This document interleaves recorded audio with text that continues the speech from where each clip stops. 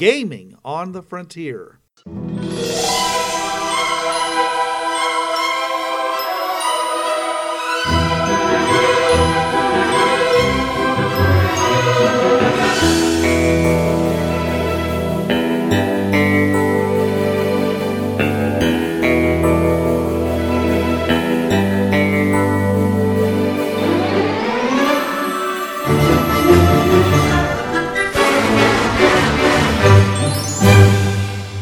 Now, your host. This is Bruce. And this is Trav. Welcome to the Gaming on the Frontier podcast, your podcast where you find out that there are people out there keeping an eye on you, and they may be doing it for not the right reasons. Yes, we are continuing with adding real-world cults and secret societies to your role-playing games. Now, last time we broke down how to do so as far as having them as friends and allies or enemies and rivals, how you could put them into fantasy, modern, and futuristic campaigns, also PC-run secret societies, and the only idea that I could come up with was a superhero group for a modern society, because it is. Nobody knows that you're part of this group. You do so under an assumed identity. And you have people such as villains and law enforcement trying to break up said secret society. Well, I'm sure I can help you out there because there's lots and lots of secret societies I can think of.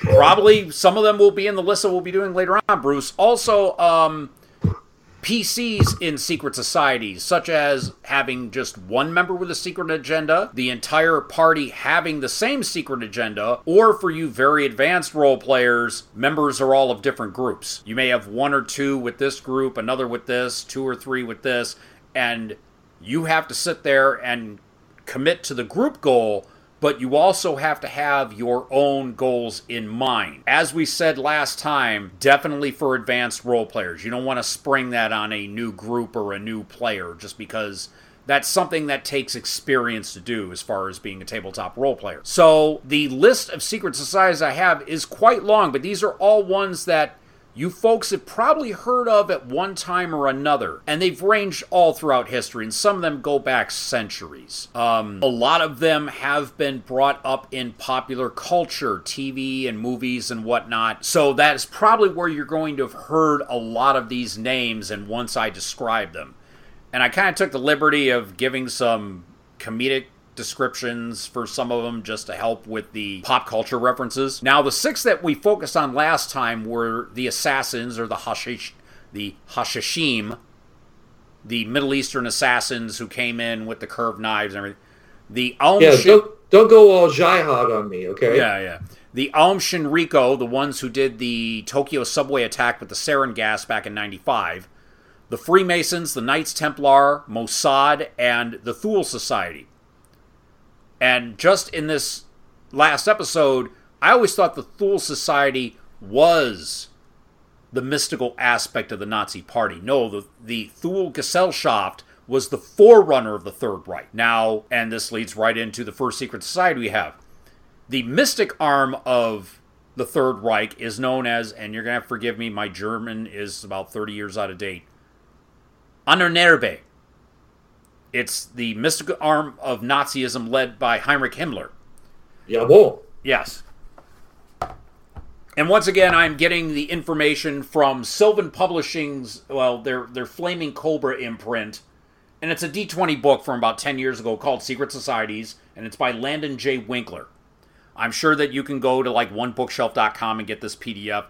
Very useful book for something like this. It's where I've drawn a lot of my inspiration for this. But the Anunnaki... I love the name Flaming Cobra imprint because it sounds like just what would be happening. If I saw a cobra, I would set it on fire and I would stomp it into the ground. Yeah. So Flaming Cobra imprint actually sounds very good. Well, from what I heard, imprint is like if you have a gaming company and then you set off like a separate group within that company for certain projects. Like Scorched Earth Studios has the Otherverse America imprint. But yeah, I found this book. Found the PDF first, and I found the book. That was one of the ones, the massive stack I got at Gen Con that one year.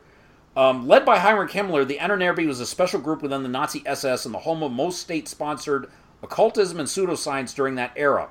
Think Hellboy, the Nazis that summoned Hellboy to Earth in the first movie. The organization consumed large amounts of funds and produced no real results. Their studies led to exhibitions in Tibet, attempts to find Atlantis and the Holy Grail, and the construction of several theories that seem poorly understood even by their creators. The world ice theory, supposing that all existence is formed by ice vibrating at different frequencies, was somewhat popular. Now, the Ahnenerbe, obviously, if you, in a fantasy game, well, of course, Nazis are always great villains. I mean, you can put them in any type of campaign. I mean, we have, and I'm blanking on the name, and I saw the movie at Rich's. Iron Sky, that's it. Oh, yeah, Iron Sky. That's a great movie. I love that movie. That was great. And I think there was even a sequel, which unfortunately does not stand up to the first one. Yeah, I remember seeing the trailer for the sequel. No, Rich had a movie night at his place, and it was me and Mel and Russ Herschler and a bunch of... I'm just watching this, and I mean, there were some funny moments, but I could tell that it was not American sensibilities that wrote the movie. I think it was a German-made film. Well, it was definitely out there. Yeah. That's for sure. But... Yeah, and of course, and the way that they depicted Americans was not the way Americans would depict Americans, unless, of course, they were totally spoofing America. Oh, yeah, then I knew it was of a European, and... Yeah. Tony on his way home. Yeah. Okay. Yeah, I mean, same way that, the Japanese in their anime spoof Americans. I mean, they sometimes it looks like they're really trying to be serious, and you're like going, they just don't get it. Yeah. Which is fine, because we don't get any other culture either. So we're all guilty of it. But yeah, nobody likes Nazis, even though there was like a case of one good Nazi over in Nanking. The rest of them just basically, it's an easy go-to. I mean, there's few other groups that you can get. I mean, like the KKK is another group that everyone loves to hate. I'm trying to think of what other groups are there that people really love to hate that are well known. Because I personally think the Knights Templar got a really bad rap. I can't think of any. Maybe you can, but it's. But move on, please. I'm sorry. Yeah. So modern day, the Ahnenerbe, Iron Sky type thing. Futuristic, you could probably put Nazis into and have mysticism there. And I found out Hitler was actually a fan of the occult in real life. So I mean, totally. This was a real thing. I mean, of course, you can play this out like in a modern day campaign. Oh, the movie, and I just saw it with Moran. Constantine, where they had the Spear of Longinus, the spear that supposedly pierced the side of Christ. Right.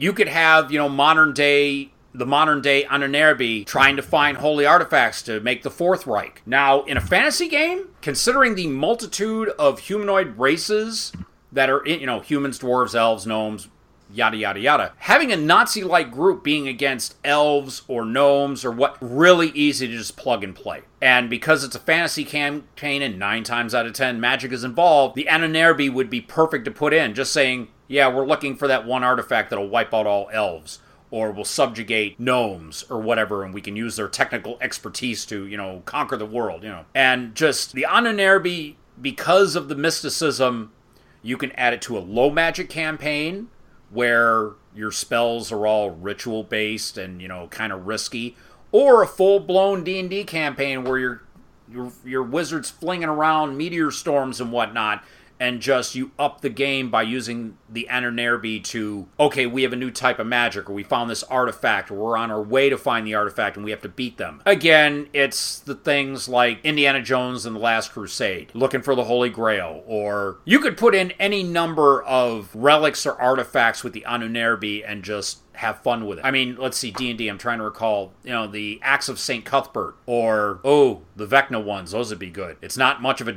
alignment change jump for them, if they get the eye or the hand. Because I believe neutral evil. Yeah, I think the Nazis would qualify as lawful evil. The Ahnenerbe, you can put them throughout because Nazis are plug-and-play villains. It's like the hashtag says, always punch the Nazis. Now we have the Anunnaki, who are the reptile beings from Sumerian mythos. And of course, let's not hope I get my Facebook account eradicated for this, but, it's the running urban legend that Mark Zuckerberg, the founder of Facebook, is a reptile being. We've heard it about Hillary Clinton. It's there. It's another gimme where you can just... Yes, let's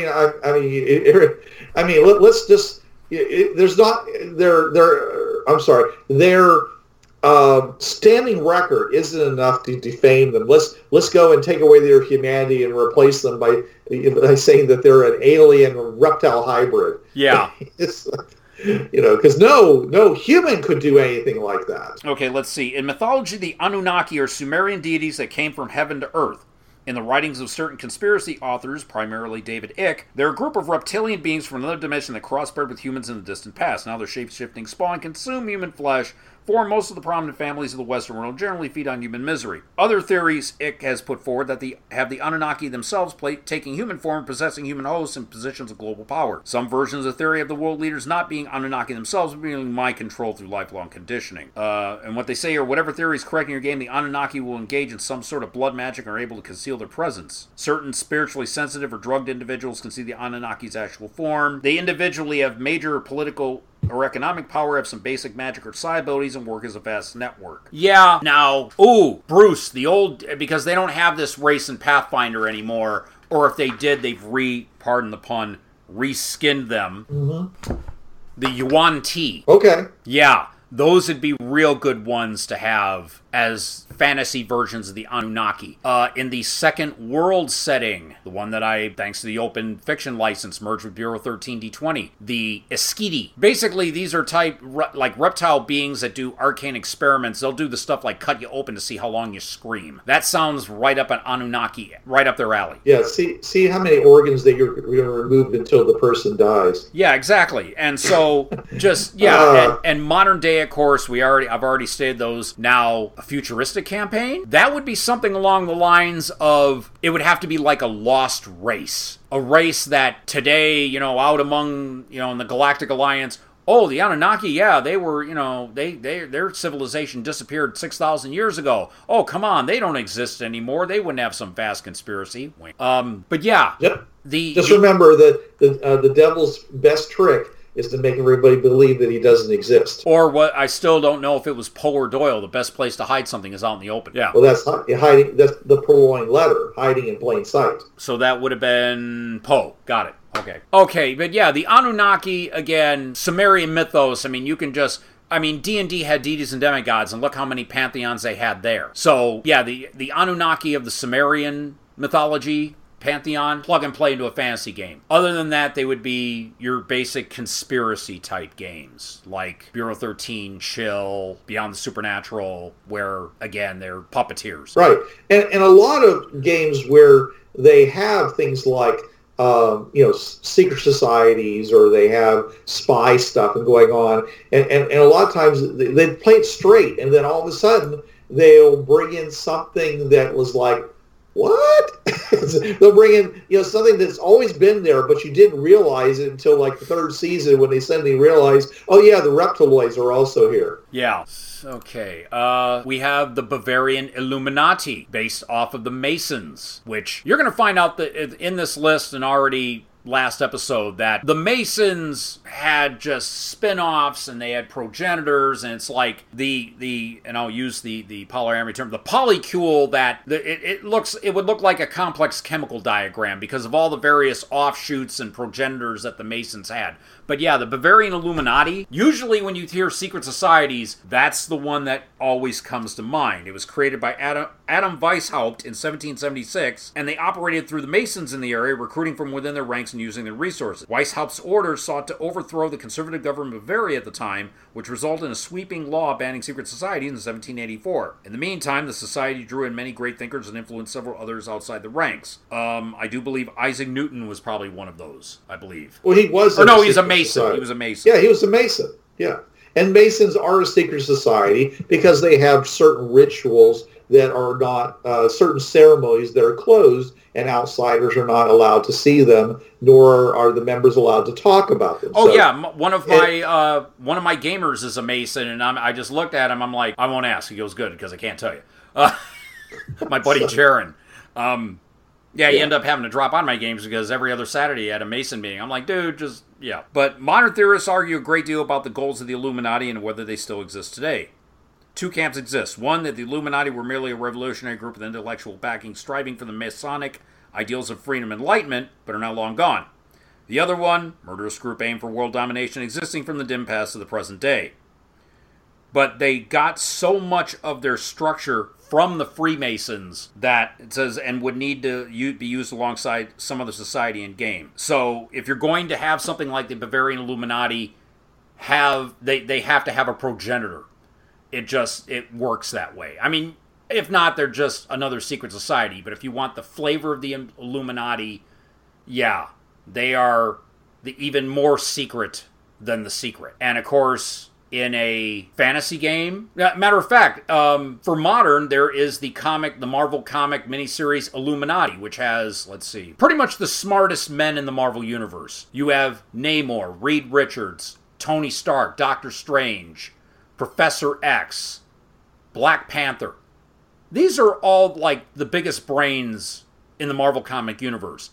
And they get together and they have meetings and whatnot. So something like that where in any type of scenario, past, present, future, you just have these incredibly learned men who publicly are already known as this, but they're doing what I call, and I usually say this with a lot of dripping sarcasm, they're secret cabal star chamber BS. And they're, plotting, and yeah, they're known, but there's definitely an agenda. And you could put these people in any, like, a group of wizards and priests and powerful adventurers are powers behind the throne. Modern day, it could be something like I just mentioned, the Illuminati from the Marvel Universe. Now, in a future campaign, it would have to be just something, they could be your patron in a campaign, where you have all the great thinkers, and they said, okay, you know what, publicly we're a little too powerful, let's hire, and they would use, and because of that, they're that smart, they would use the term pawns, i.e. the player characters. And they would just be like, okay, we need you to do stuff, well, why don't you do it? You guys are this, that, and the other. We're a little too well known. We might cause too much attention, but if you do it, and we will pay you handsomely, or we will do something to compensate you for this, yeah, it'll get done. Just follow our instructions to the letter, don't ask questions, and just do what we say. So yeah, the Bavarian Illuminati definitely, as I said, pretty much when you say secret society, most people are going to think that that's the first thing that pops in their head. And it's just through history and pop culture that they've been, I guess, glorified, I guess would be the term. And I remember Eric the Enabler, when he helped me make the Cabal of Families for B13D20, he said that, no, the Price family, no, we made up the Illuminati. That's our smoke and mirrors. I'm like, wow, that is pretty deep if they claim they made the Illuminati.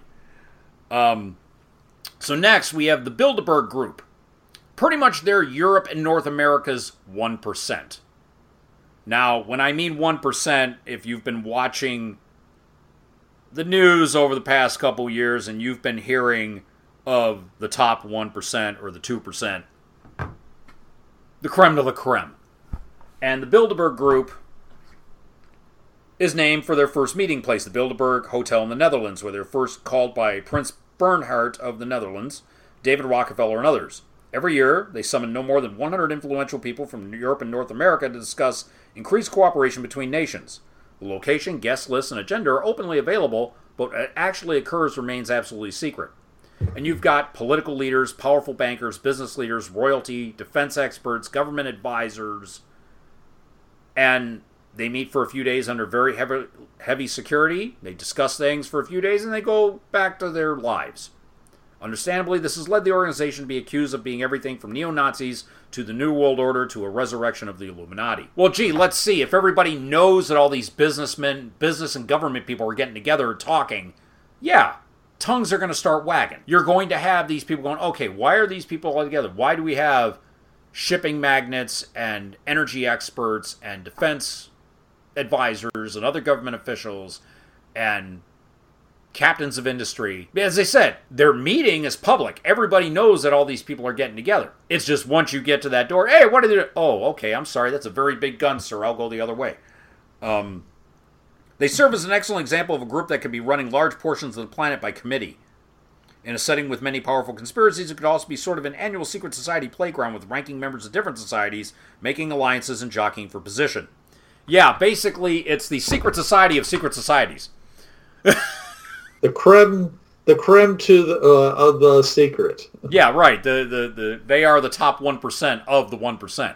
These are the people that their own secret societies don't know what they're planning. I'm sorry, if I was part of a secret society and I found out that, John Q was going to the Bilderberg group and I wasn't, I'd be a little jealous. Be like, what are you talking about there, John? Hope you have fun at your secret society, John. Just remember, I know where the money is spent. Yeah. These guys, there was, as I said, and I think I mentioned this in the last episode, there was a movie and it was with Michael Caine. He was playing one of these powerful people and he confided with the other person in the movie. Yes. Tony again. As I said, he just got in the door. And he basically looked at this person and said, you do realize that only 100 people on this planet run the entire planet. And the person's like, what do you mean?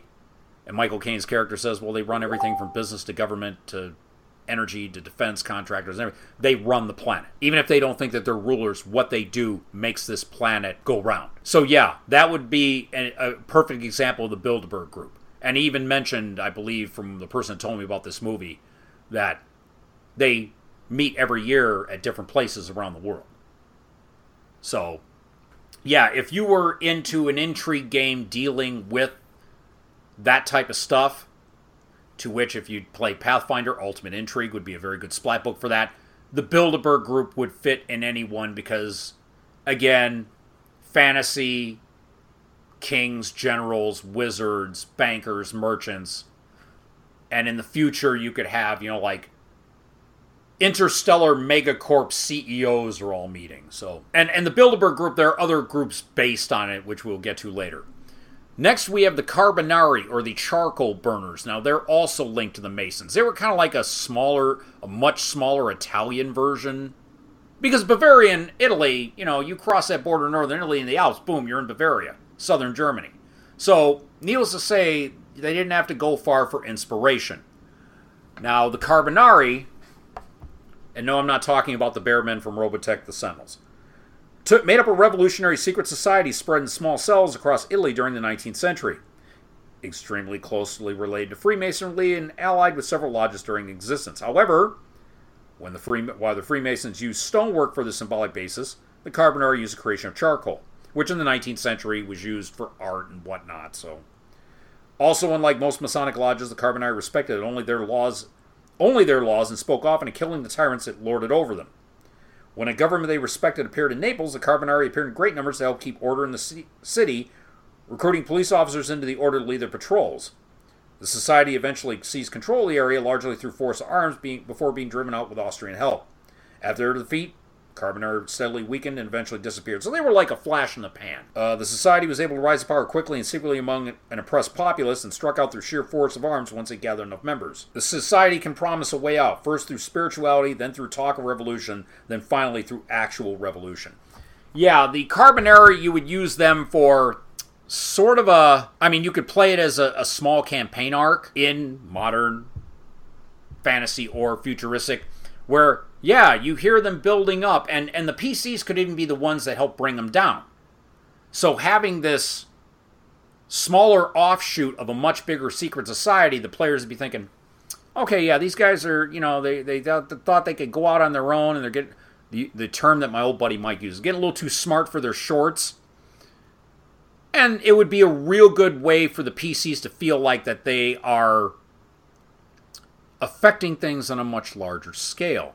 Because here you have, and it'll get the players going too, because they realize, yeah, we took out this secret society, came in, took over this town or nation or planet, depending on your scope, which, between fantasy, modern, and futuristic, that scope will expand. In a fantasy game, it could be a major metropolitan seaport city. In modern day, it could be a nation, somewhere in the world that this group takes over. And of course, once you get to the future, sky's the limit. Oh yeah, they took over, 3 systems. Their small fleet, managed to come in and placate the wars that were going on 3 systems, and now they're the cops there. And the PCs could be, with their little flotilla or whatever, come in and break that up. And you could do, space battles and all that cool stuff. So, yeah, the Carbonari, that secret society, I see them best in a role of something that, it's a secret society, yes, and they were based on a much larger one. But it would be perfect for the PCs to come up and take them down. It would give them, and Bruce, you've used it, I'm blanking, a sense of agency. They would they would feel like they would be shaping the campaign world, because that's bragging rights too.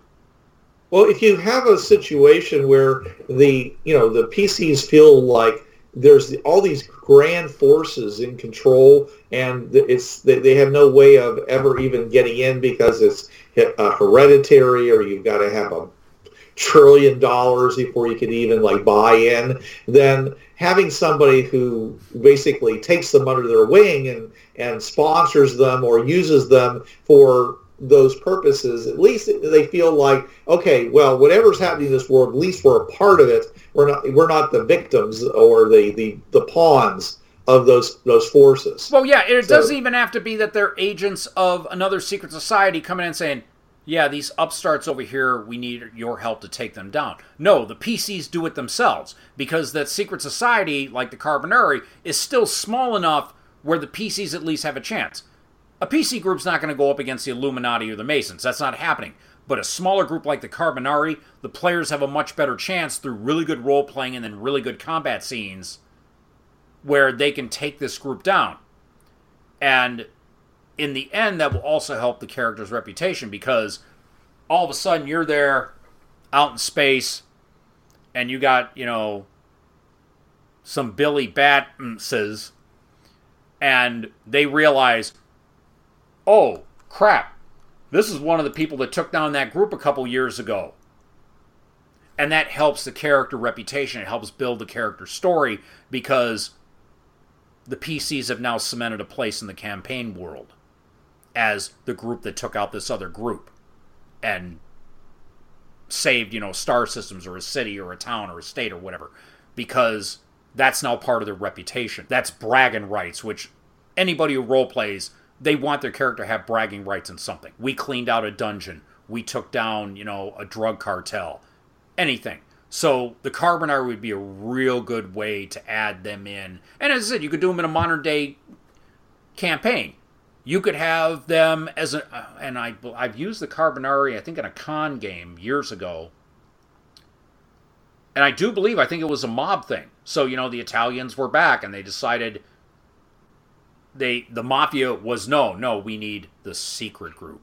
And it was basically a resurrection of the Carbonari. So, all right. The Gnomes of Zurich, a Swiss banking conspiracy. Now, they were coined in 1956 by the British Prime Minister, claiming this mysterious group was undermining the British pound. Many conspiracy theories have used the term since as a labeling for banking conspiracies in general and Swiss banks in particular. The label has also been used for the powerful Masonic Lodge, the Grand Lodge Alpina, which many powerful Swiss bankers and politicians belong to. This lodge, in turn, has been accused of links with the P2 Lodge in Italy. That'll come up later. If they exist as one powerful bloc, its motives are almost entirely unknown. They would certainly be interested in collecting more money and protecting their secrecy. Other possibilities suggested by different authors, including supporting fascism, running the global Masonic conspiracy, or being somehow involved in the global drug trade via money laundering. Now, again, this would be more... You'd have a lot of intrigue because you're dealing with people who control economies. And here's the good thing. If any real-world secret society or cult lends itself to fantasy, here you go, folks. You can make it where the Gnomes of Zurich are actually... No, well, first of all, we know that the general fantasy conventions for gnomes is that, one, they're probably the most technologically advanced race out of all the, and I'm going to use the old 2.0 term, demi-humans. Because they have their clockwork inventions, and Dragonlance, exploited that to a comedic degree.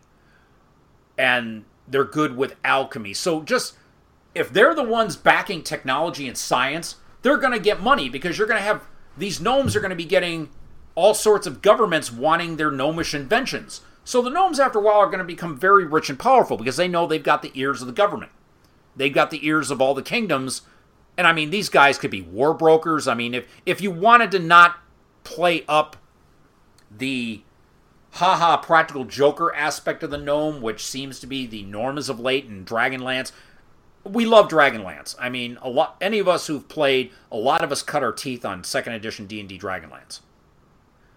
But if you want to get rid of that haha funny, oh, my machine exploded, or I play practical jokes, and you wanted to play the gnomes as captains of industry and technology in a medieval Renaissance level tech world, the Gnomes of Zurich would be perfect to have them. Just plug them in. It's like, yeah, you got to watch it. Oh, the gnomes, yeah, they got their, their bodyguards because, these guys have incredible wealth, man. They know the king and everything. So, and in a modern game, if you wanted to do urban fantasy, again, the gnomes would fit just fine. Where they have a small nation in the Swiss Alps. They live inside the mountain.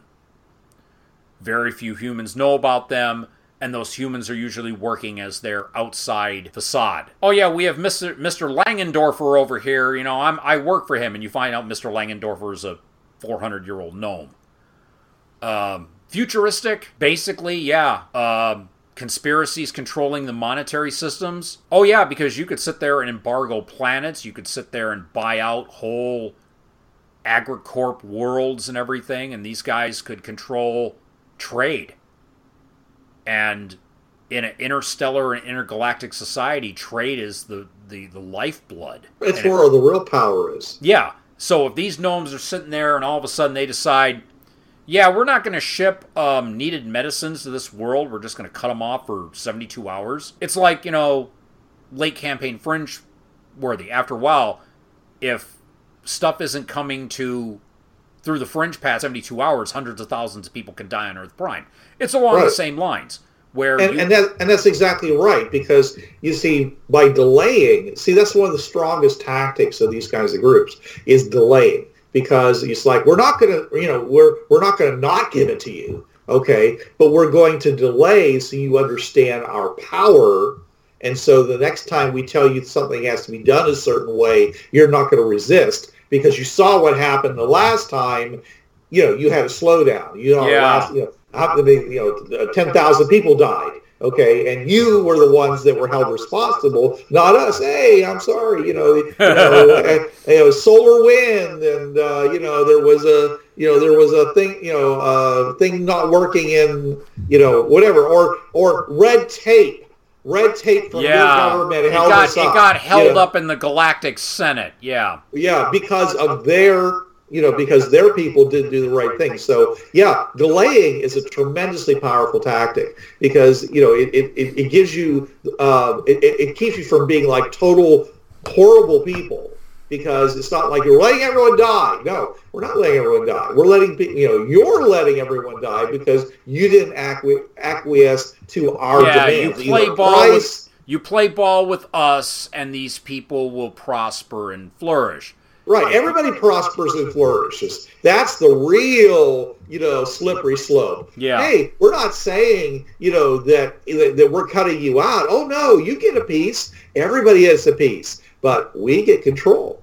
So, you can we're the ones that distribute the pieces. Yeah. Yeah, I mean, it's like I said, it's what they tried to do with like the mafia and things like that. A lot of times they're like, we're in control of this part of it, and that makes all the difference. We control the truckers union, and as a result, all your long distance shipping. Yeah.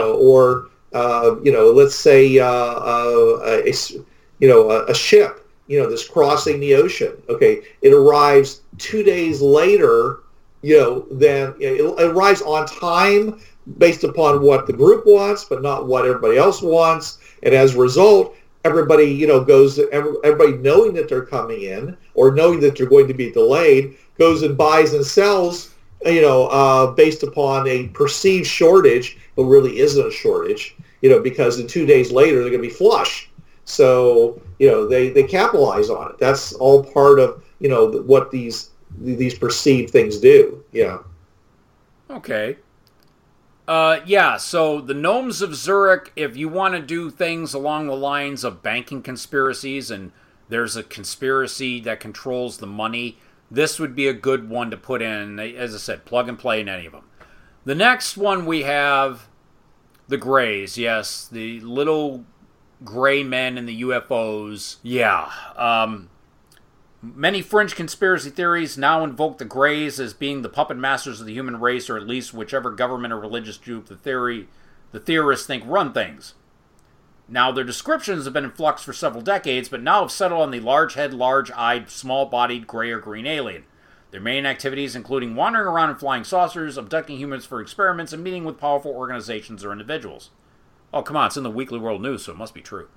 Many serious conspiracy theorists won't touch aliens anymore, carefully providing human causes for their conspiracies. Although most modern games have already had a take on the Greys, although the D20 modern take is included separately in D20 Future. Yeah, and they've even put the Greys now in Pathfinder. Yeah, I believe in Bestiary 5, they have stats for the Greys. And they've got where they can put you to sleep mentally, and they have, the paralysis, and yeah. In a modern game, the most important thing is why are they here and why are they performing these experiments? Now, I'm not going to go into what everybody says the space aliens do. We all know children do listen to this podcast, do the math, folks. But yeah, we've had the things of the mutilated cows where, oh yeah, we found this cow without its, hooves and liver out there in the middle of the field. And strange, the grass was blown over strange, like almost in a circular pattern, But yeah, the Greys usually, heck, they even did versions of the Greys in the last Indiana Jones movie, Kingdom of the Crystal Skull. They just had them from another dimension instead of outer space. Yeah, as the worst case is that they say, well, the Greys are just us, just a million years evolved in the future. Funny you mentioned that, Bruce. Let me get the family tree in my head. My stepsister's ex-husband worked at the Tonopah Test Range, a.k.a. Area 51. Career military, Air Force, worked Army civilian, and then went back into the Army even though he was already in his 40s. But I'm standing out there at my dad's place, and he knew that I did this game, and we're just standing there, and it's that, sort of rocking back and forth on your heels, that uncomfortable silence, and all of a sudden Joe looks at me and says, you realize I can't tell you anything. I'm like, damn it! And then he looks at me and says, but think about this. Those flying saucers. Now imagine what a 747 would look like to a Neanderthal. What if the Greys are merely just evolved humans and they're time travelers? And I'm looking at him and I stroke the beard and I say it just like this. Well played. So yeah, a lot of them now have just chalked up, well, the Greys are just time travelers. It's how we humans will be in 100,000 years. Our physical forms will devolve and our brains will get bigger. And the Greys, as I said, they can go from comical, and the Greevils from Incursion. I mean, you look at them, and that's Rich's take on the Greys, that they sat there the Bay of the Ardananu, and all they did was quietly fix things, and of course the humans were confused by them, and the Greevils just treated these humans who were now their masters as, if I had a step to, I'd come up and just pat you on the head. You're stupidly adorable. Or you can play the Greys as urban fantasy hardcore horror, like, oh dear God, what's he going to do to me, because they did that in the X-Files. That's how they explained when Gillian Anderson was pregnant with her daughter Piper. That's how they wrote Scully out, that she was actually abducted, and she had like the tracer chip in her back. They did the wand through and bing, and like between her shoulder blades there was a metal chip implanted in her back, and that was due to the Greys. So yeah, you can play them as slapstick comedy, or you can play them as just hardcore scary. Me personally, I'd do the hardcore scary.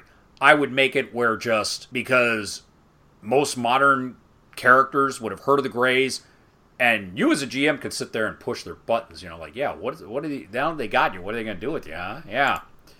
Are you going to end up getting laughed at like Randy Quaid in Independence Day? Who knows? Just... well, if basically we're like pets to them. Oh, yeah. Then yeah, I mean, they can be, you can play them very, very cute and very, nice and all that stuff, but sooner or later, we're going to do something they don't like, and they're going to go and decide to get us declawed. Yeah. And then things happen. Yeah. Again, do the math. You've heard the things that Greys are reputed to do. Yeah. Right. And I'm sure they're doing it for our benefit, right? Yeah. Okay. Yeah. Because we're not enlightened to see the long-term plans of the things that they are doing. Yeah. Right. Absolutely. We are children in the intergalactic community, therefore we are not enlightened enough to see why they're turning our cows inside out. Right. Well, that may be necessary experimentation, but the ultimate aim might be something entirely different. Maybe, maybe they're going to, change like our pigs so that all of the pig organs would actually be transferable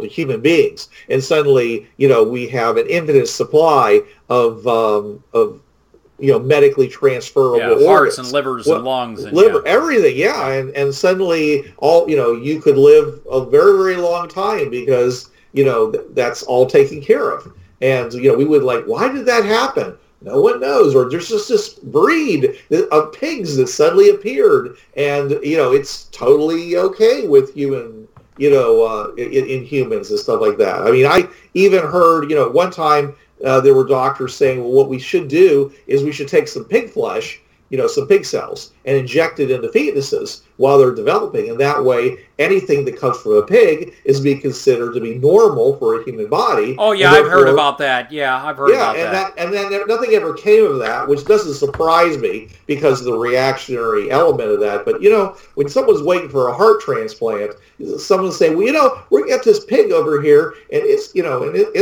willing to give it up. Because we're just going to turn it into bacon anyway. Right, exactly. It's like, give me the heart, and then the rest of y'all can have breakfast and dinner. Come on, chop, let's go. Yeah. But instead, what we're doing instead is that we're going and taking somebody's existing heart, or an existing heart, and we're then going and stripping it down to its collagen and then rebuilding it all the way back up, which is, okay, this is clearly something that's going to be controlled by an ultra high, powerful, business, right? That sort of stuff doesn't happen outside of the laboratory, and a very specifically powerful. I don't see that as being something that's going to be, mass produced. You know what I'm saying? Yeah. So nothing like, oh, well, we're just going to slaughter 10,000 pigs for their hearts and put them on ice and send them around the world. Anybody can do it. It's just takes a butcher's surgical skill to do. And I'm just saying is that it's. One's a solution that basically the craftsman could handle, and the other one requires somebody in a clean suit. So, of course, the big business, the groups that we're talking about are going to want to support something that they have absolute control over. And so they're going to go for the big, scaffolding solution when maybe there was another solution that would have been a lot easier. Of course, if we know that if that actually happened, that maybe there would be a thing about, well, you've got pig cells in you, so you're no longer human. So we're going to go ahead and change the rights. And that's what, or it'd be considered what's the term? Speciation. Right. Well, but that's the same sort of thing that they always do every time they want to scare us about something. They go and say, well, if you're not careful, they'll take your rights away. So fear baiting is also a tactic that's clearly used by these secret groups and everybody else for that matter. Yeah. But yeah, the Greys, with the addition of them in Pathfinder, the Bestiary 5, you can have the Greys and run it as they could be from off-world. They could be from another plane of existence, and they have your adventurers wake up, and here you are laying on this table, and you have these Greys looking at you with the big black, irisless eyes, and all of a sudden they have this strange device in their hand. That ain't no wand. And you could do it that way, and of course the modern future. I love what Babylon 5 did. That the Vesh, I think they were called, were the descendants of the Greys. And once they were acknowledged as an alien race, the United Earth government sued the Vesh government for damages for all of the humans that were abducted and experimented upon. This is part of Babylon 5 canon. Right. It was like, I think it was in the opening. Yeah, and I'm just like... They had this court, and all the Greys were staying around looking very glum. Yeah, I'm sitting there, and my former roommate, my first best man, Brian, he's telling me this. I'm rolling. Because I'm like, oh, yes. Way to go, JMS, on that one. That was a thing of beauty there. All right, we have next the Hermetic Order of the Golden Dawn. Now, founded toward the end of the 19th century... Hermetic Order of the Golden Dawn was a secret society of great import and also made a notable impact on literature. Now, Hermetic means something. What does that mean? Oh, wait a minute. Well, because usually they're known as the Golden Dawn. That's what they're usually known as, but that is the full name, which I stated. William Yeats, Arthur Machen, Algernon Blackwood, and Aleister Crowley. It says it is relating to an ancient occult tradition encompassing alchemy, astrology, and theosophy. I'm not sure what theosophy is, but basically, Hermetic means they're into magic. Yeah. Now, the order was formed largely around Masonic lines of initiation, but in mysticism, it went far deeper, including Kabbalism, the tarot, astral projection, and identifying directly with mythical figures. A good example would be the secret society in the first Robert Downey Jr. Sherlock Holmes movie with Lord Blackwell, played by Matt Strong. That would be pretty much the Golden Dawn. They didn't name them, but that was them. They only existed under that name for a short time, but its traditions continued in several splinter orders. A number of conspiracy theorists placed some of the offshoots along with Aleister Crowley, opposing the Thule Society and later Ahnenerbe. Golden Dawn created a new line of occult thinking which survives to this day by blending several existing schools of thought. In modern settings, the Golden Dawn's teachings have been widely spread throughout Western culture, and almost any group of modern mystics could have some link back to them. An organization of forward-thinking magicians can exist in any setting, but many still serve just as well to provide a backstory for other magic societies and strange activities. Yeah, I mean, you could have, in a fantasy game, obviously, you just have, well, it's this particular magic school. It's very secret. And you don't go to them, they choose you. Now, the modern day, the Golden Dawn, you could have them as, again, just these are the people who are like in the RDJ Sherlock Holmes movie. One of them was the American Minister of Defense. Another one was a millionaire. Lord Blackwell was, I think, part of Parliament. And these were all people in positions of power who happen to have this other way of thinking involving mystic rituals and mythology. Now in the future, usually in the future, magic is not involved. Putting magic in a futuristic setting, that would be the rarest of the three. But if you wanted to introduce even low-level magic, ritual magic, a society like this would be wonderful because here it is, again, they're out of myth. Nobody's heard of this order for 1,000 years. Humanity has spread to the stars and they're in others, across the galaxy, and all of a sudden they find this artifact on a world, or somebody is killed in a ritualistic murder. And so the PCs have to go through old data files and find out about the Golden Dawn that existed back on the 19th century Earth, and they have to recreate rituals to find out why they killed or how this artifact may work. And they would actually be a good way to bring magic into a futuristic game that may have psi. But let's say let's say you had that one person who you're playing some futuristic role-playing game, and they want to be some type of mage or Kabbalist or wizard or whatever. This would be a good society to bring them in, to give them backstory, to say, oh, this person researched the old data files on the Golden Dawn and he's actually made them work. And, he's been able to, do clairsentience and he's clairvoyant and he can lift things and, And it would probably be low-level magic. Again, a lot of ritual work where you're not going to be doing the Vancian School of Magic where, oh, yeah, I have these spells, I'm throwing fireball. No. You're going to be using the Golden Dawn usually for a lower level of magic. I mean, if you want them to be D&D wizards in the future, that's your campaign. Your YMMA, what is it? The Habibi you say YMMV. Your mileage may vary. But yeah, the Golden Dawn, most mystical societies, it seems, stemmed from them due to Aleister Crowley. Like it said here in the book, they were only together for a short time, and then just everybody went their own way and did their own thing.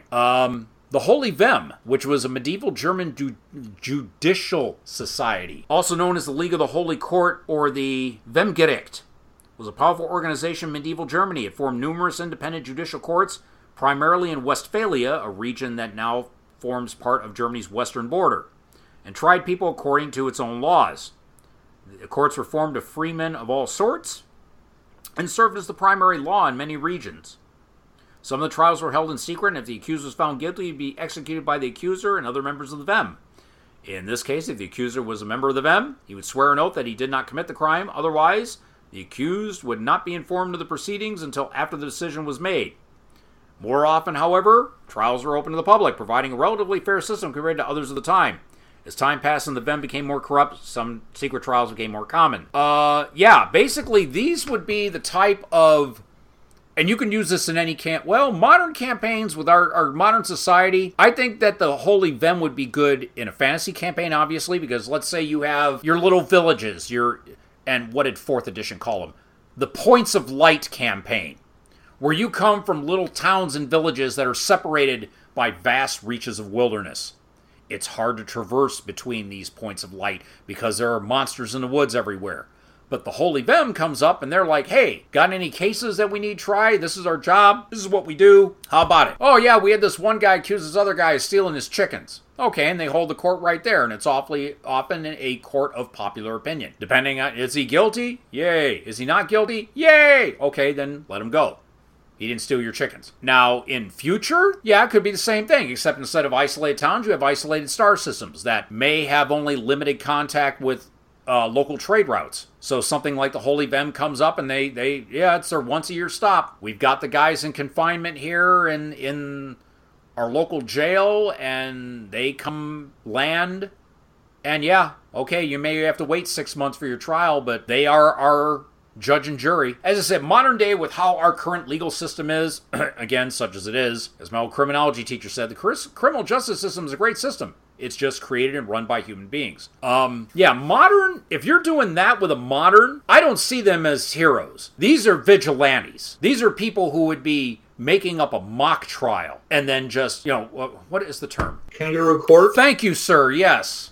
Where they just come in, you're guilty without being able to be proved innocent, and they just take you out there. The trial is nothing but pretense. Yeah, it's the classic, you're not going to condemn me without a trial. Oh, we had a trial. Again, well, they mentioned here that the Vem would try in secret, and the accuser wouldn't find out. It's like, I'm guilty of what? Where was my trial? When did this happen? I didn't even get. Why didn't I get a chance to defend myself? Exactly. Yeah. Yeah. It's like, what did you think you were going to be able to do? It says, well, because unless you have an advocate, you can't go out and find conflicting evidence. You probably can't examine the documents that they're using to condemn you with. You walk in the court, and it's kind of like, well, we have a couple of questions to ask you. Okay, you're guilty. Or they did it really well in the comic book Cerebus, where at one point they decided a new group came in, took over the area, and they just started interviewing people. And they just sat, and these people just sit there and they talk about, well, just tell us what happened, and whatever. And as they're talking, they're writing down what they're saying, but then they're also saying, oh, and so now just confess to this, and now confess to this heresy, and now just confess to this other heresy, when all they're doing is just talking about things that happened, and they don't even realize that they're condemning themselves by their very words, and because they don't know what the other side it's how they interprets what they're having, and they're not discussing it with them either. They're just simply saying, your words are the judgment of yourself. We're just simply looking at what you said and coming to a righteous conclusion. Okay, let's see. Now we have the Knights of Malta. Now these are the modern descendant of the Hospitallers, an order of knights contemporary to and rivals of the Templars. The Knights of Malta were created in 1530 by papal decree and given the island of Malta. They eventually lost control of it to Napoleon, but to this day they maintain their own sovereignty and claim independent observer status in the UN. They have embassies in many countries, but no actual territory. Despite this, they issue their own postage stamps and currency, the scudo.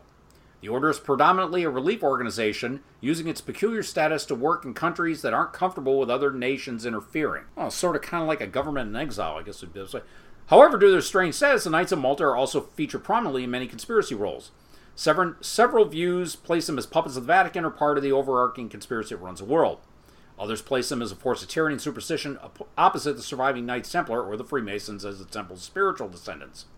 This particular theory is based on the Templars' poor relationships with the Hospitallers, ancestors of the Knights of Malta. The Knights, with their strange status, can serve a number of interesting roles in a campaign. They could be part of an overarching conspiracy, working as field agents in dark corners of the world. They could also have their own reason for seeking out isolated nations. They might be interested in looting ancient ruins, selling weapons, or collecting parts of reclusive beasts.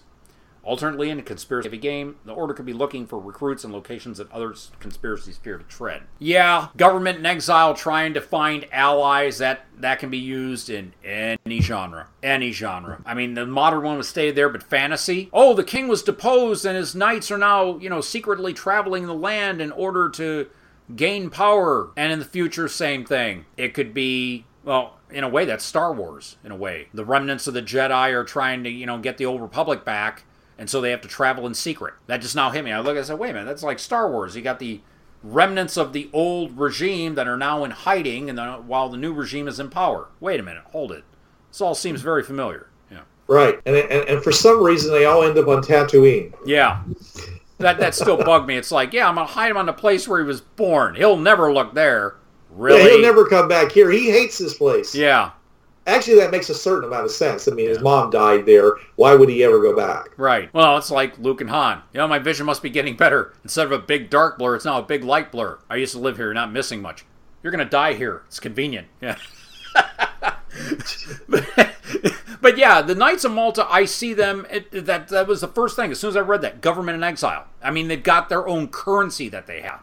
So you know that they had power and it was taken from them. So yeah, they're going to be going around and you can use them in any genre as a group looking to gain power back through finding new allies, a new base of operation. Because usually what do governments in exile do? I mean, heck, it says they've got a spot in the United Nations. And there's 170, 180 different nations that are represented by the UN? Sure. Yeah, I think so. Somewhere in that range. So yeah. I mean, some of them are little island countries. Right, so, exactly. Trinidad and Tobago, in the Caribbean. Sure. But yeah, I would see that that's the best thing, that they are just a government in exile, the soldiers of a government in exile trying to find help in a world that left them behind. This is Bruce Sheffer saying there are a million worlds out there, so go explore them. And this is Trav. There's a reason why it's called gaming. It's for having fun. Gaming on the Frontier podcast is wholly owned by its hosts. It is released under the Creative Commons 3.0 license.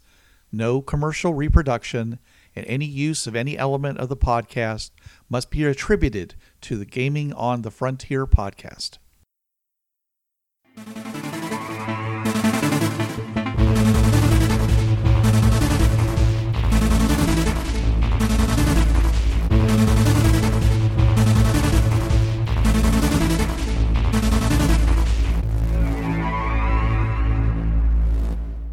Hi, this is Trav from the Travcast. Listen to me Tuesday nights, 8 to 10 p.m. Eastern on listen.dementiaradio.org:8027.